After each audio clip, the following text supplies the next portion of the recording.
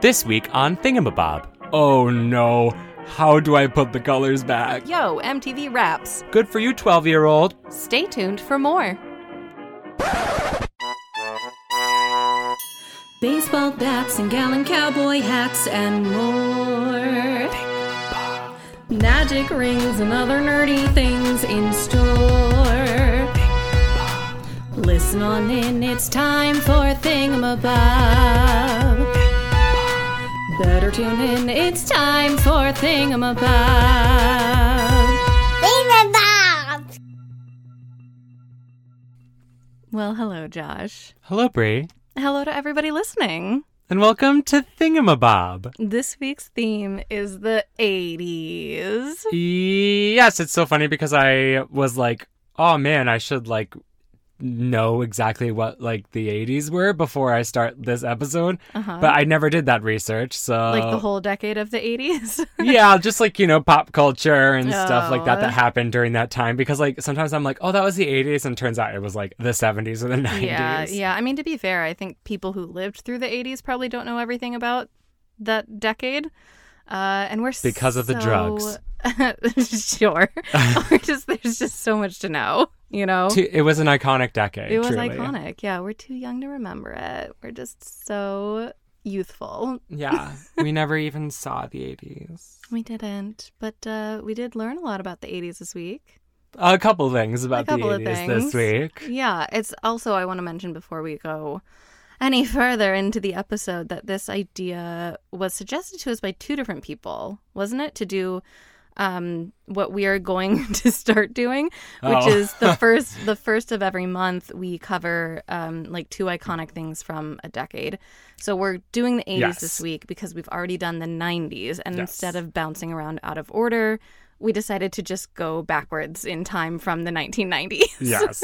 Well, Billy said, one of our friends said, oh man, I wish you guys would have done a series where you just did every decade of something, or every recent decade. And I was like, oh yeah, we didn't do that. So we discussed it, and we were like, well, it could make sense that we do it the first of every month now, as opposed to be actually, we are going to do every decade. So it's kind of a little, every first of the month we'll always know what we're doing. Yeah, it's best of both worlds. We still get to do a decade series, but it's not one after the other. So we get to mix it up a little bit. Yeah, do some other stuff. Yeah, I'm excited, and I'm glad that we get to start technically with the 80s, because it was a really fun decade. Yeah. To look at so many inventions, so many things that changed the world. There were a lot of inventions. Yeah.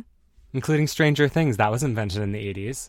It was, yeah. It's actually a firm relic of the Yeah. 80s. Well, there's time travel in it, so it makes a lot of sense. Yeah. But Brie, Yeah. I want to know your rose of this week first. Okay. I'll tell you my rose of the week. My rose is that one of my very dear, best, loveliest friends is getting married. And she sent me a package this week to ask me to officially be one of her bridesmaids. And it was very cute and very exciting.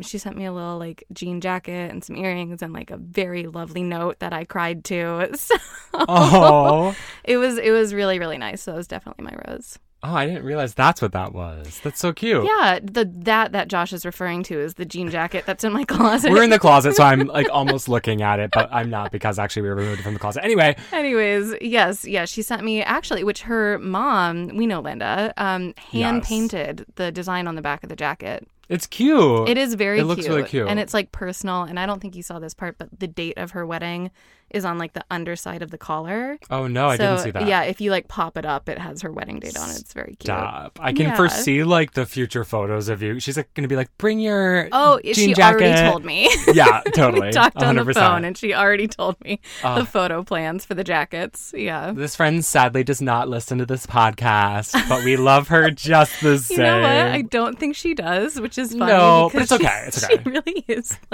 my other best friend, and she does not listen. It's okay, though. We love her anyways. We do. Podcasts aren't her thing. They're not, and that's okay. That's okay. Yeah. Josh, what was your rose? My rose this week is my plant Phil, because I got this plant and they said that it would grow white flowers. And I was hesitant of that information because I'm excited to try to keep a plant alive. I didn't want the expectation of there also being white flowers I had to wait for. So I didn't plan for these white flowers. And this morning, randomly, I was just looking at it and I saw a glimmer of little white flower. It's very vertical right now because it's growing out of a leaf. So it just looks like another leaf. It actually, I thought a little more about it. It could just be another leaf. I don't know. It does look white, though. It's white, exactly. None of the other leaves that are like new are that white. And so they're just like lighter green. Yeah. So I'm excited that I might get one first flower. Even if it's not a flower, though, and it is just a new leaf, that's still like new growth, which means you're taking good care of your plant. To be able to grow more. Yeah. Meanwhile, I've killed every plant I've ever owned, including succulents. So... Your story is different, though, because the most recent plants have been devastating because you've been listening to TikTok for your information on how to take care of these plants. No, I haven't. Yeah, didn't you say you got that what is it? What? The green onion thing on TikTok. No, I didn't. No. None of that's from TikTok. I'm pretty positive you told me it was TikTok. Absolutely did not. It was like an internet search. It was the internet, but it wasn't TikTok. I looked up how to save your green onion stems, because when you buy them, they come with like the bulb and some roots attached. And I looked up how to save those, and the techniques that I used were from like Good Housekeeping or something on the internet. Okay, None so of it's from TikTok is trustworthy, but Good Housekeeping is dead to you. Apparently. Yeah, I know. But even before that, I had succulents that I killed, and I don't know how that happened. So... The green thumb. My eye is non-existent. I don't have one. Yeah, I also killed one of your plants.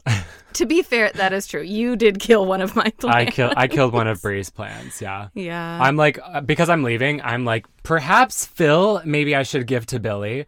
Because then, not because Bree kills plants, but because I killed her plant and I can't expect her to take care of my plant. No, I would try my best, but given my history, I wouldn't trust me either.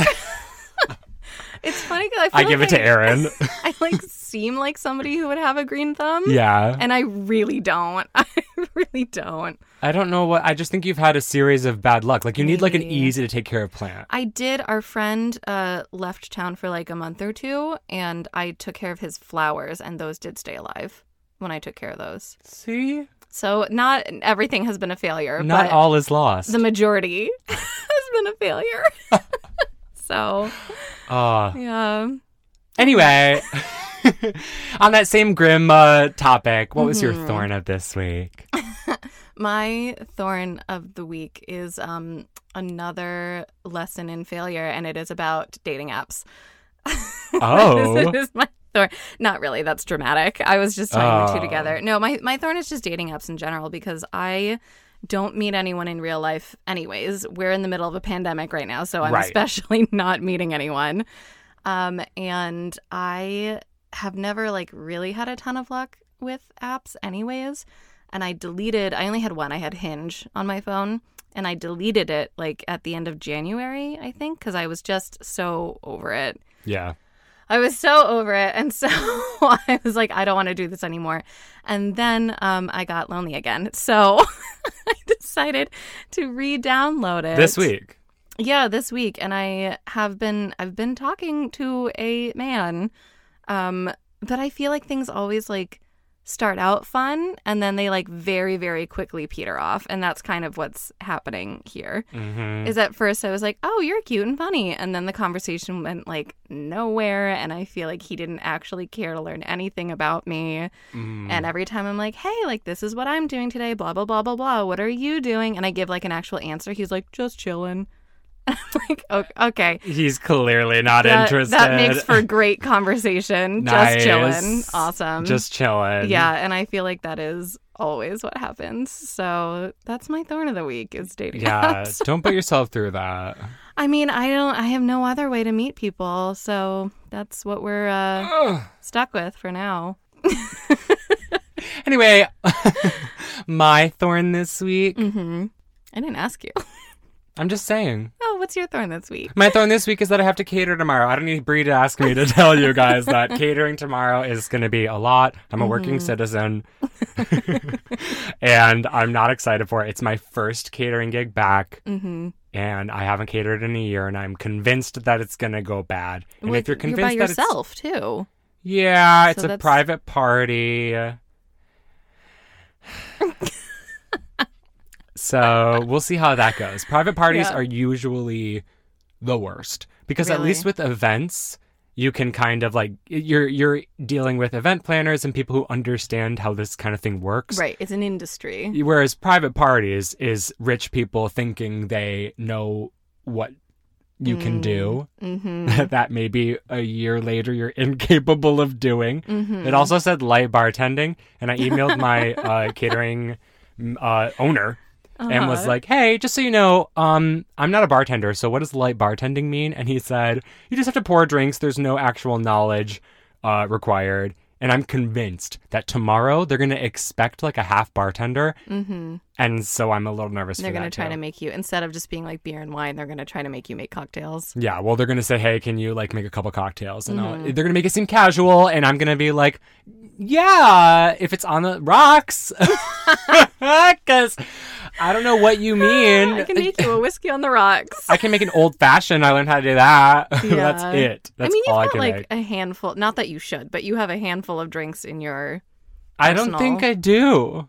I mean, we have vodka gingers like weekly with this podcast. Right, but the easy thing about a vodka ginger is it's vodka and ginger. So I know Yeah. exactly what's in it. I know. That's what I mean is you can make like 2 ingredient cocktails.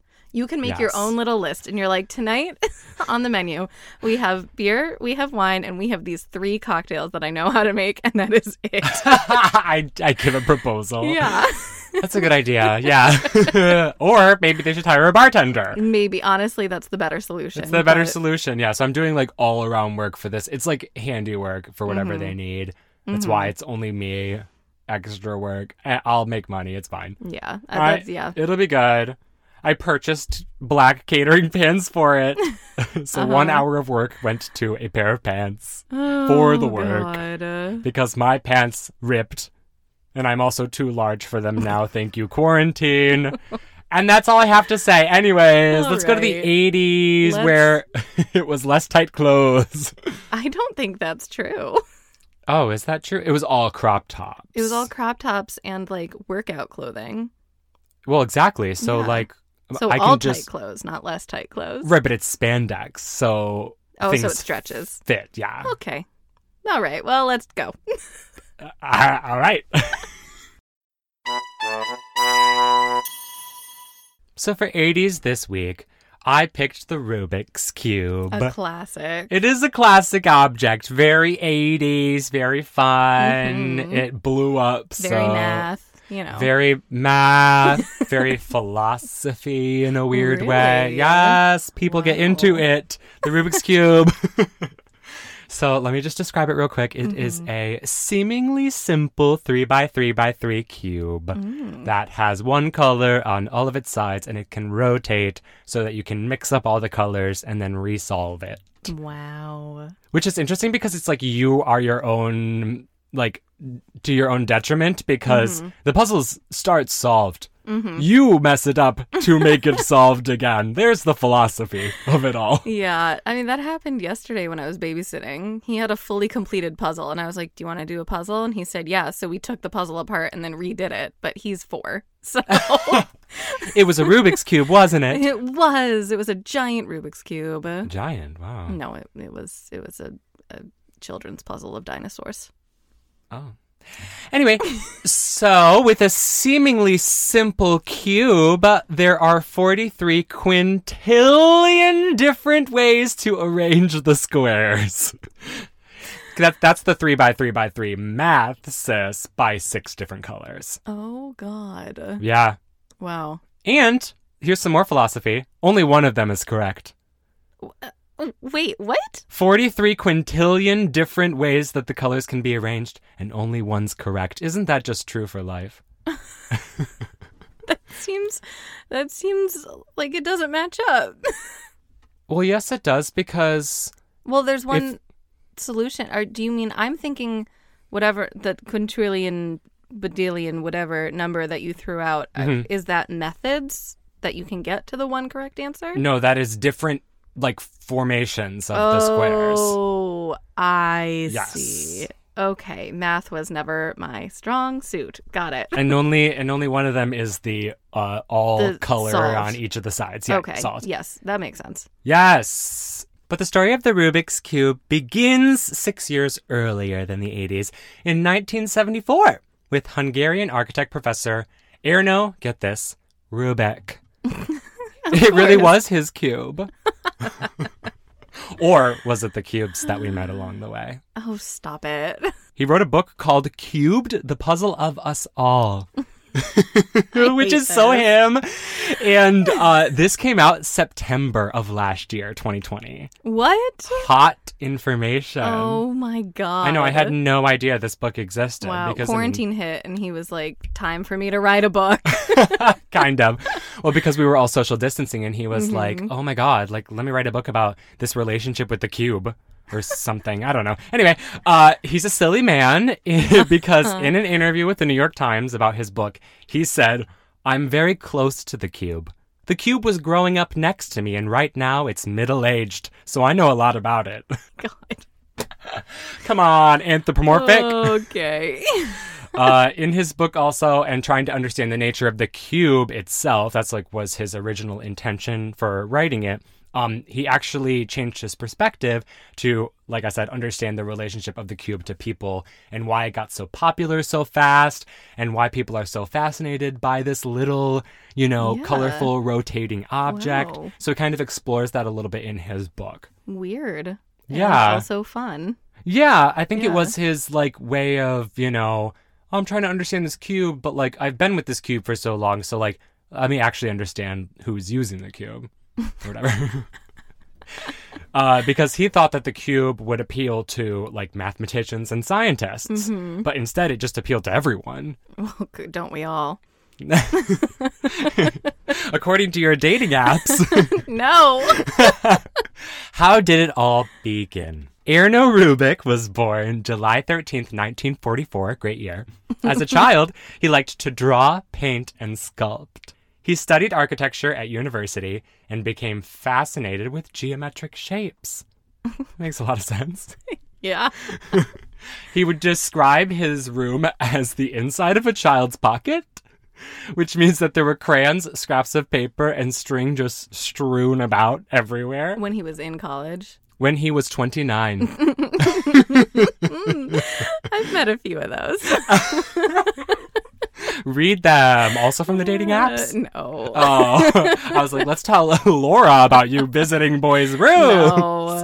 No. And something else that was strewn about his room? Cubes. Naturally.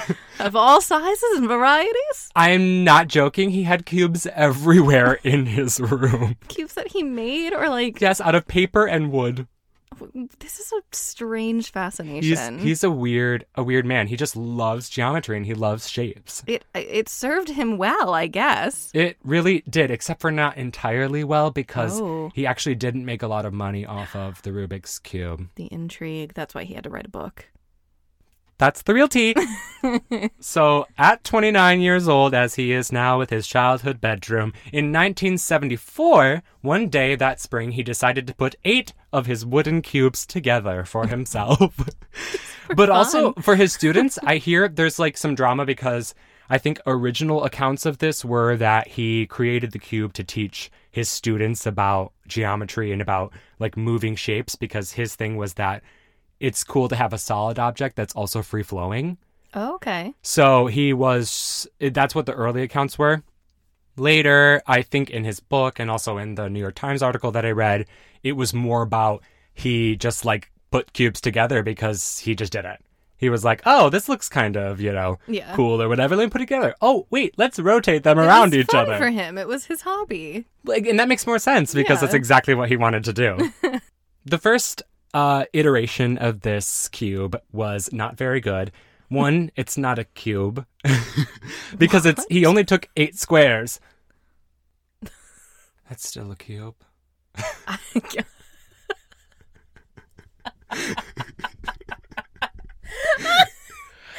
didn't know why you'd paused for a second because I didn't know where you were going. So I thought you were going to say like 8 cubes, but something else. I never said I was the smartest.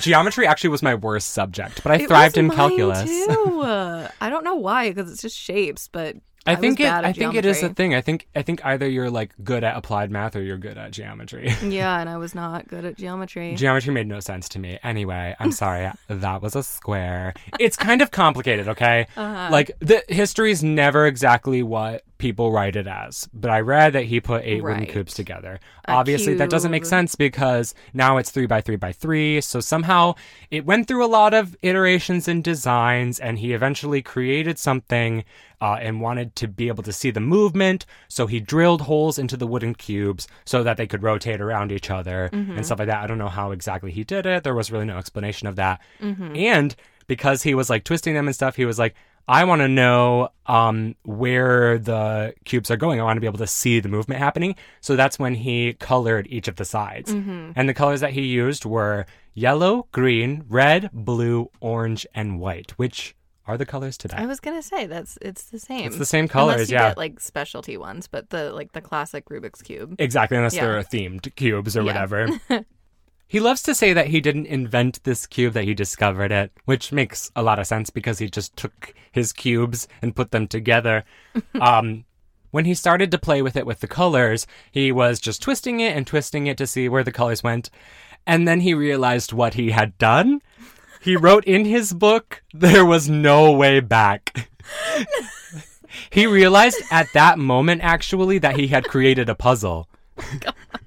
Because before, he was just like, I'm going to put these cubes together and rotate them around and see where it goes. It was then that he realized, oh no, how do I put the colors back? Yeah. Wow. So then he would spend the next month trying to solve it. Because you have to remember, he's the first person to ever do this. Yeah. So there weren't the tricks and tips that we have Right. today. Right. He was literally just like trying things to get it back, and it took him 1 month to do that. Wow. I mean, I've never solved a Rubik's Cube, so, It's okay. Have you? Yes, actually. Okay. Fun little story. I was that kid. It's like, I get secondhand cringe that, wait, I remember this. I asked you if you've ever done it. I remember you telling me what you're about to say. Go ahead. that in freshman year of high school, I would play it in class and get yelled at by teachers. Yeah. It was a 2-week phenomenon. It only lasted for 2 weeks, parents. I'm sorry.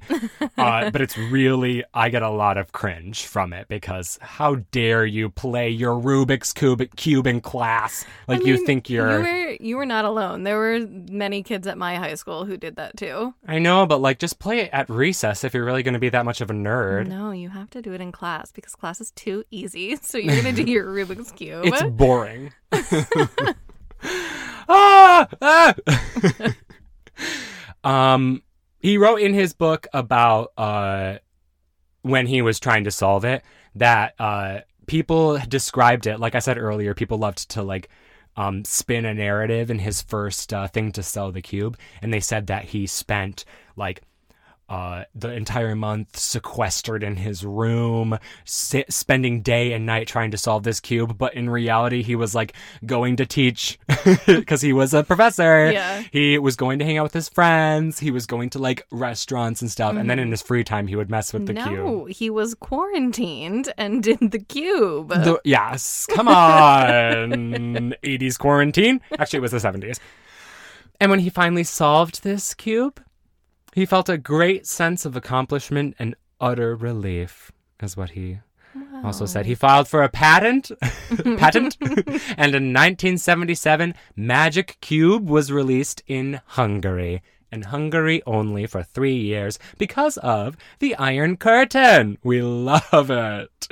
Even though it was just in Hungary, though, it actually sold surprisingly well the first 2 years at 300,000 units. That's pretty good. So that shows you, like, even in one country, this is popular. Mm-hmm. But that was nothing compared to the sales of the 80s, because this is an 80s object after all, and that's when it truly gained its notoriety. Rubik got a contract with an American toy company, Ideal Toy, who flew Rubik to New York to attend a toy fair in 1980. We've heard toy fairs at least three times on this podcast. They're very popular. It was the way you got your toy out Yeah. back in the day. It wasn't long before it released under the new name Rubik's Cube. Wow. Because they just really wanted you to know that it was his. And it was a cube. And that it was a cube in case Yeah. you were Well, confused. that was important to him. We know that. He loved cubes. Yeah. In the first 3 years, when the toy was on the market in the 80s, it sold 100 million copies. Oh my god. In 3 years in the 80s. Wow. Crazy. Also at this time, too, it became a whole phenomenon. Many books were written about it. One of the first ones being in 1981, just a year after release.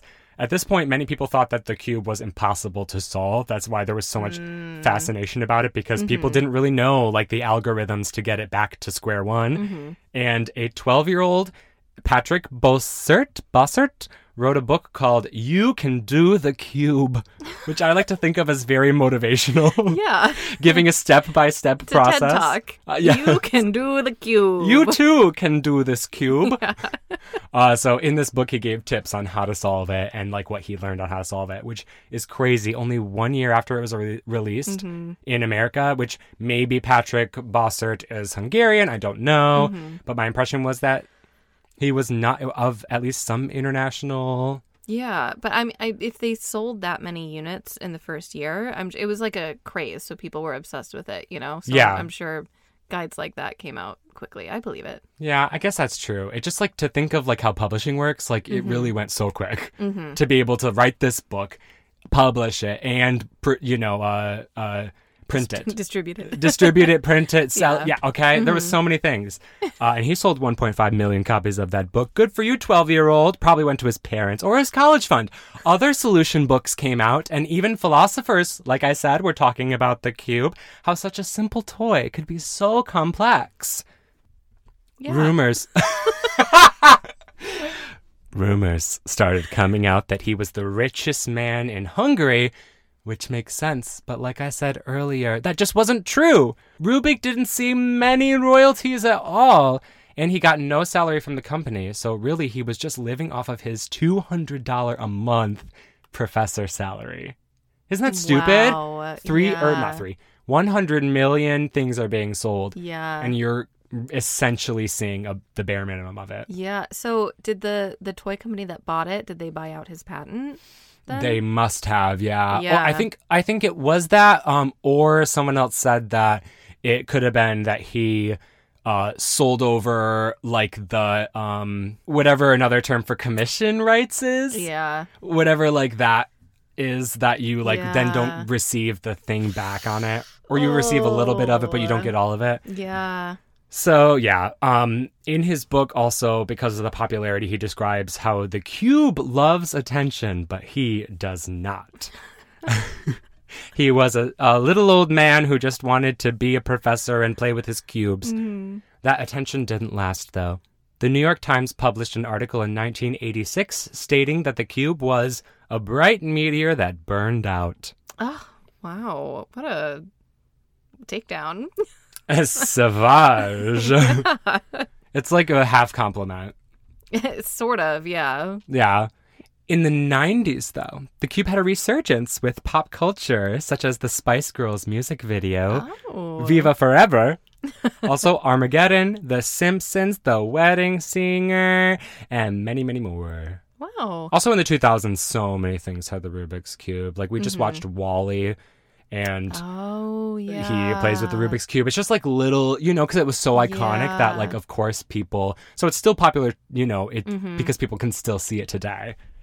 The thing that has also kept the Rubik's Cube popular today is speed running competitions and new records every year. And the world record as of right now is 3.47 seconds.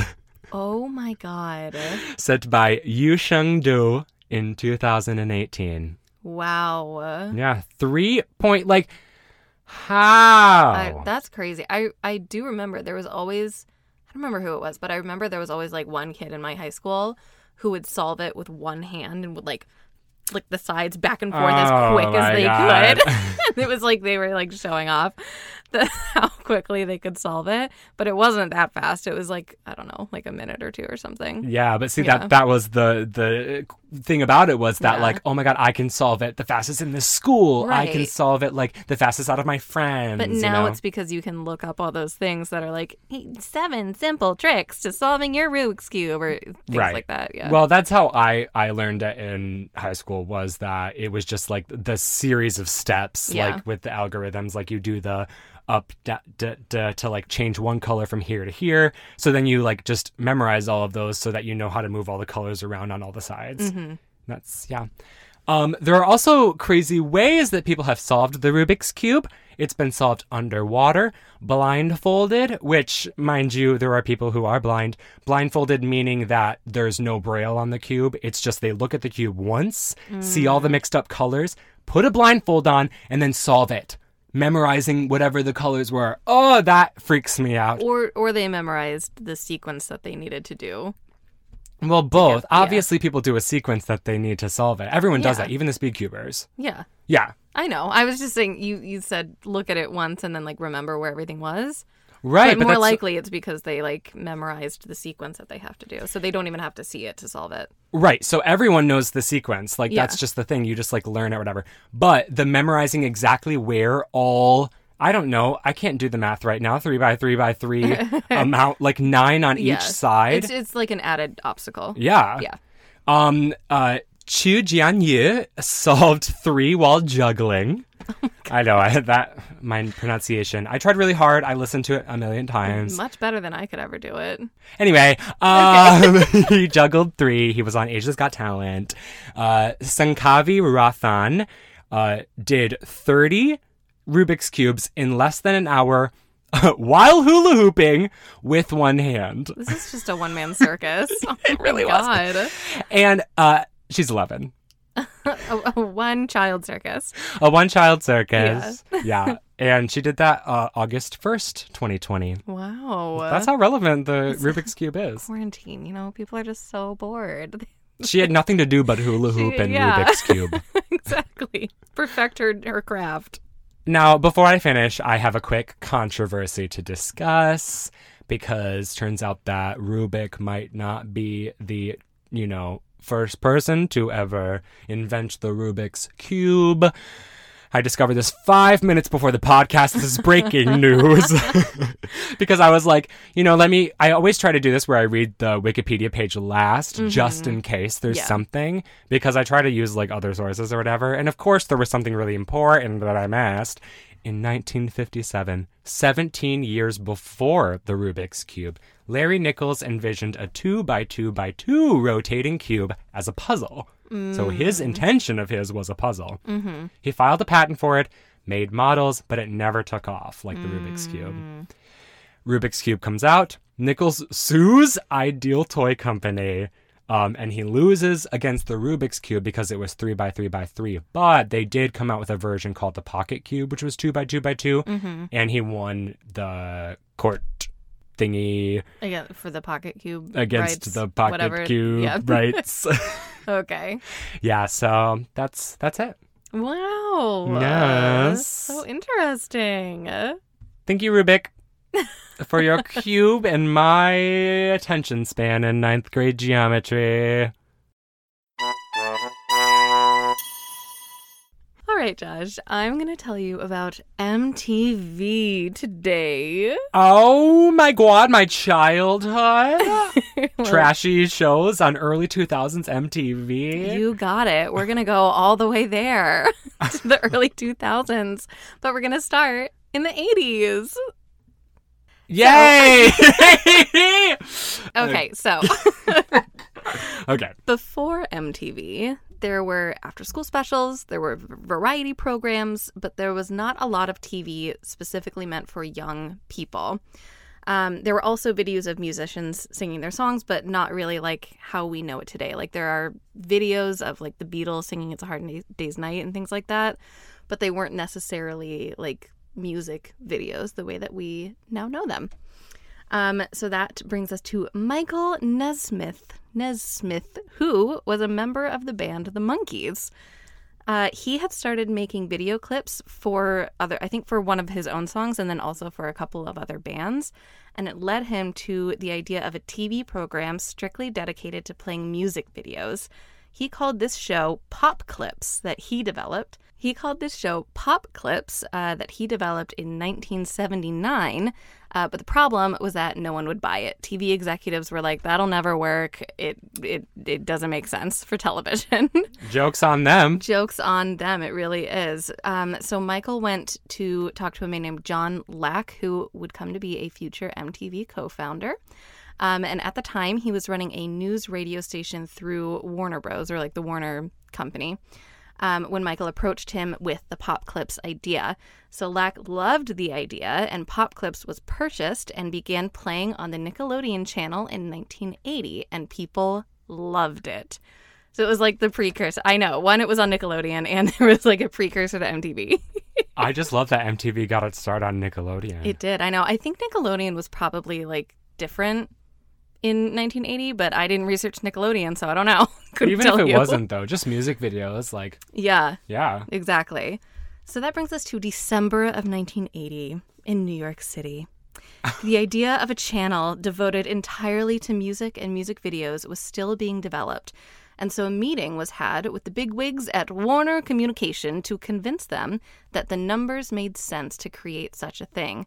They agreed that, yeah, it does make sense. Let's try it. And Warner decided to launch a 24-hour all-music cable TV channel to later be named MTV. Yes.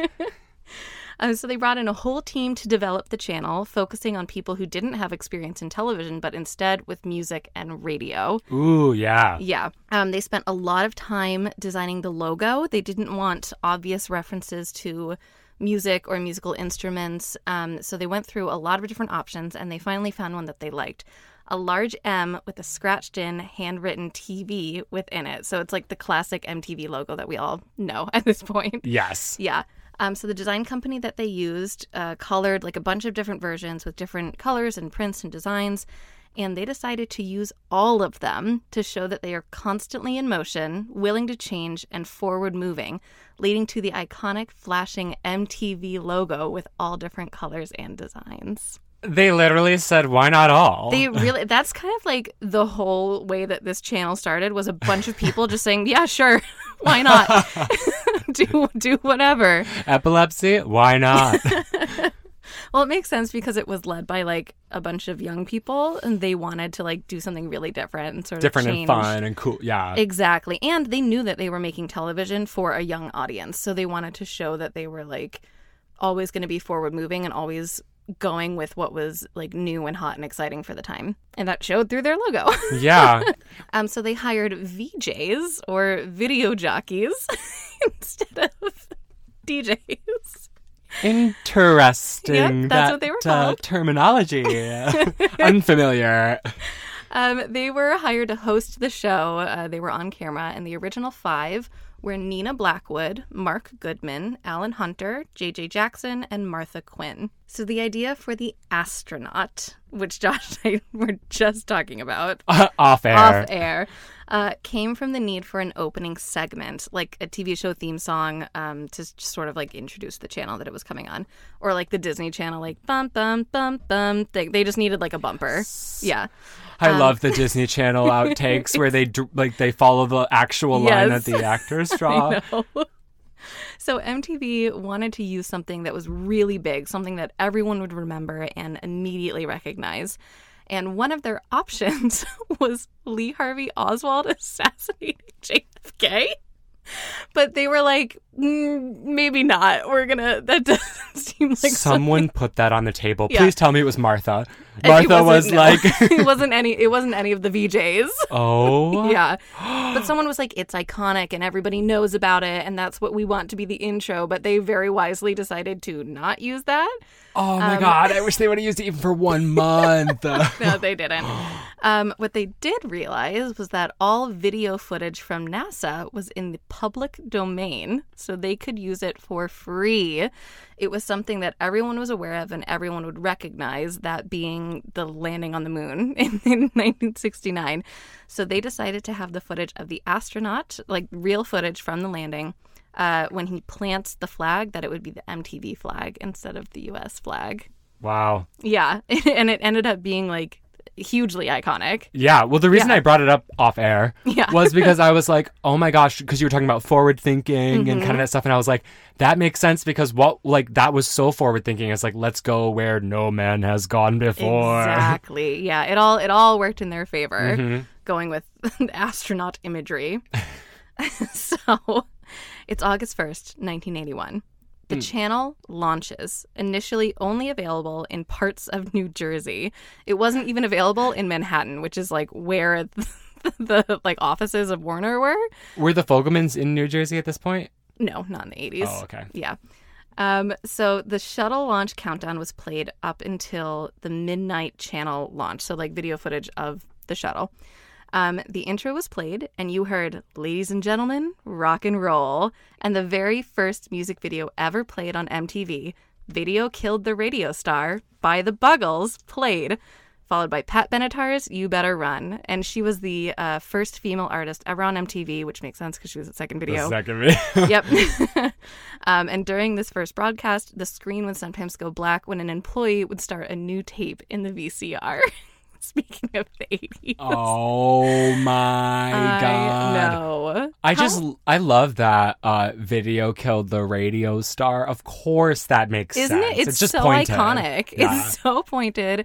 It makes sense. It's a jam. It's on my jam. workout playlist. Yeah. Like I love that song and I didn't know this.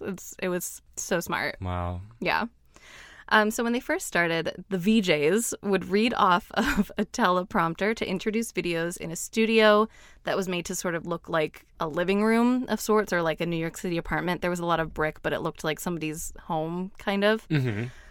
But this didn't seem very rock and roll to people. So they got rid of scripts and stage directions and just let people do whatever they wanted. Oh, not the chaos. Well, audiences saw everything that happened in the studio, every mess up, and people loved it because it was unlike anything else. Everything was so scripted. Exactly. Yeah. And this was literally just like all the disc jockeys, video jockeys were like young people who really liked rock and roll and they were playing music videos and it was just like fun and different and kind of wild. So it was very popular. In the early days, they kind of played whatever they could get music video wise, whether it was bad or good, because it was still a really small station and music videos were still kind of a new concept. Not very many people were making them, at least not in the United States.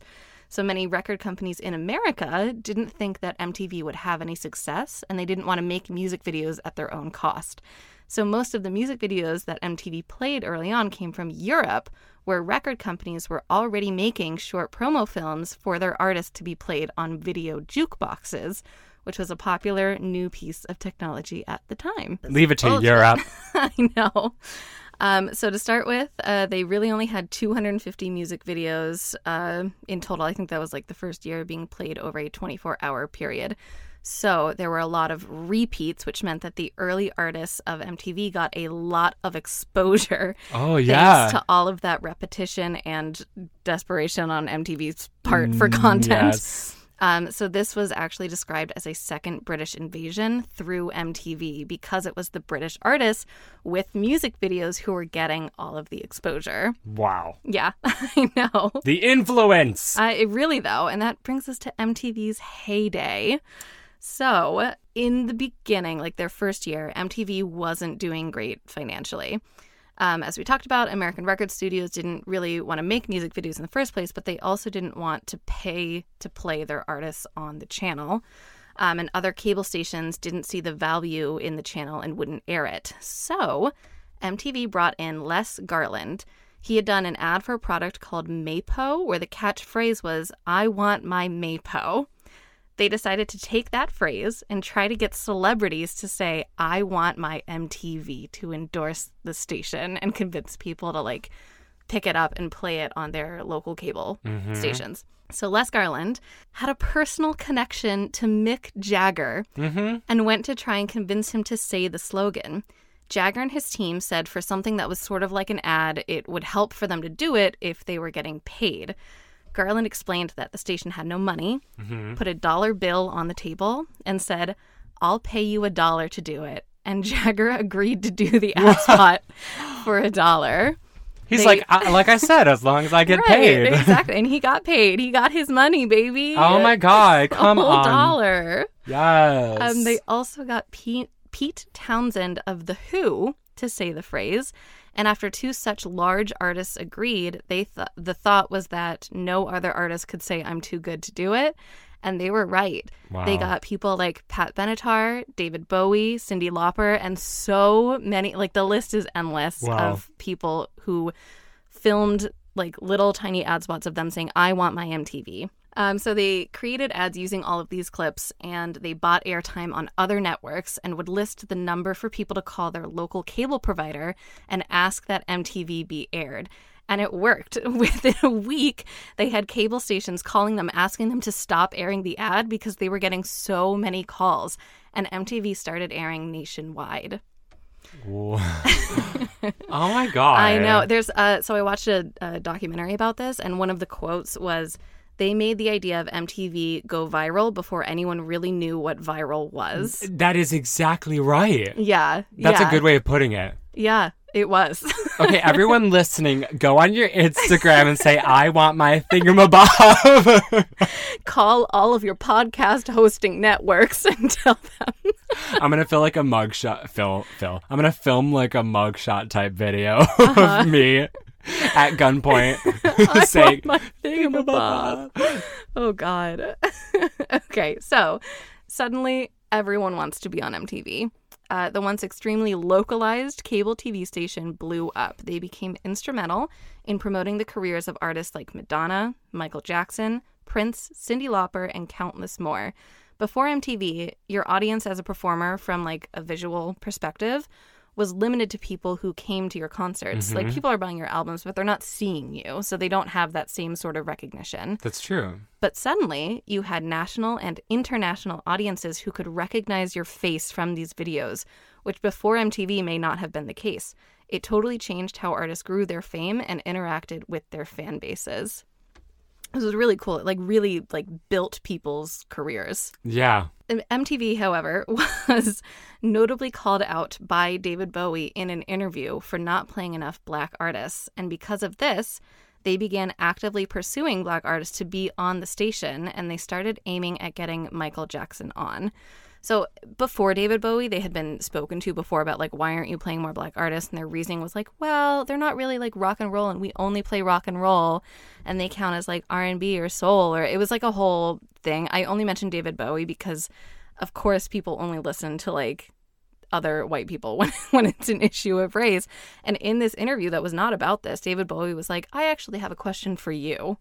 Why aren't you playing more Black artists? And it was very cool. So I don't know if you can find just the interview on YouTube, but if you can, I would encourage you to look it up. It was, I don't have a ton of details on the dates, but I feel like it'd be pretty easy to find, or you can watch the A&E documentary that I linked in our show notes. Wow. Yeah.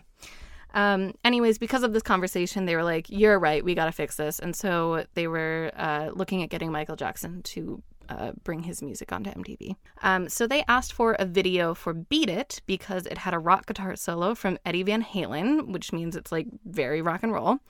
And instead, CBS Records sent them Billie Jean.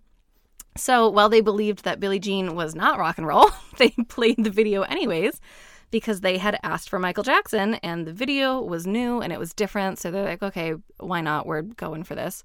The video was a huge success and led to MTV partnering with Michael Jackson to be the first to premiere the Thriller music video in 1983. This brought MTV a massive rise in viewership and success. Oh, wow. This Yeah. is all so early. It really was, because it didn't launch until 1981. Yeah. And at this point in the documentary, so much had happened that I couldn't even include, and it had really only been 2 years. Wow. Yeah, I know. It's crazy. So 1984 brought the first ever Video Music Awards. Dan Aykroyd and Bette Midler hosted the event at Radio City Music Hall. Ah! I know. Madonna performed at the very first VMAs, and it was She would. described. She really would. I mean, she owes a lot of her career to being featured on MTV so much. But they described her performance as being akin to the Beatles on Ed Sullivan, which I just thought was funny. Because it was a big deal for the Beatles to perform live on television. I thought visually. No. I was like, in what No. way? No, in the way of it being a big deal. Yeah, okay. Fair. Yeah. Come on, Ed Sullivan. So by the late 1980s, MTV had started airing non-video programming. The rise in popularity of hip-hop led to the creation of Yo! MTV Raps in 1988. Uh-huh. Sure. The show didn't have a ton of backing behind it because record executives didn't think that it would be successful. Once again, they were Of like, course. we don't think hip-hop is where it's at. Stop underestimating MTV. They really are. So they agreed to air the show. However, they slotted it for 2 a.m. That's when the show was going to premiere. The joke is on them, though, because when it did premiere, it became the highest rated show ever on MTV. People loved it. Yeah. Oh my God, yes. Stay I know. up. It's all the night owls. It It's is. you. It's me, exactly. Me in the 80s watching Yo! MTV Raps. Me in the 80s. Me in the 80s. Now, in 1987, again, only 6 years after it started, there were a lot of changes that came to MTV when 3 of the original VJs were fired and the rest quickly quit after. Warner sold MTV to Viacom, and the co-founders lost their creative control. So they sold their stakes in the channel and left. So the entire original team, I believe, is gone at this point, Wow, 6 years later. 87? Yeah, 1987. Wow. Yeah, I know. So technically 7 years since they started putting it together, but since since the it channel, premiered. yeah. MTV became much more of a business and less about rock and roll, and they initially lost a lot of revenue and viewership. So they decided to change things up, thinking that maybe the format of 24/7 music videos wasn't working so well anymore. And then in 1992, The Real World premiered. So the show was a huge hit, and the reality television boom began, sort of spearheaded by MTV. Of course. So they put out iconic shows, including things like Teen Mom, 16 and Pregnant, The Real World, Are You the One, Jersey Shore, The Hills, Punk'd, MTV Cribs, My Super Sweet 16, Jackass, TRL, and so many others. The list goes on and on and on. Between MTV and VH1, which copied MTV, as we are understanding, in those reality shows. I think they're owned by the same company. I think VH1 and MTV are Oh, well, there you go. sister networks. Yeah.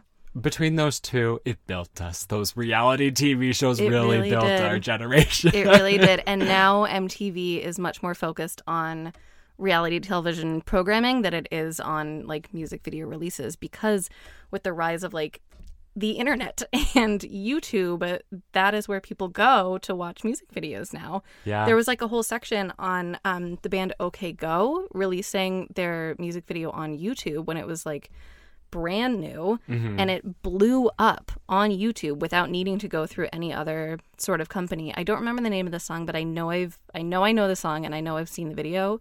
It's them doing a dance on 4 treadmills, and then they Here we go again? yes.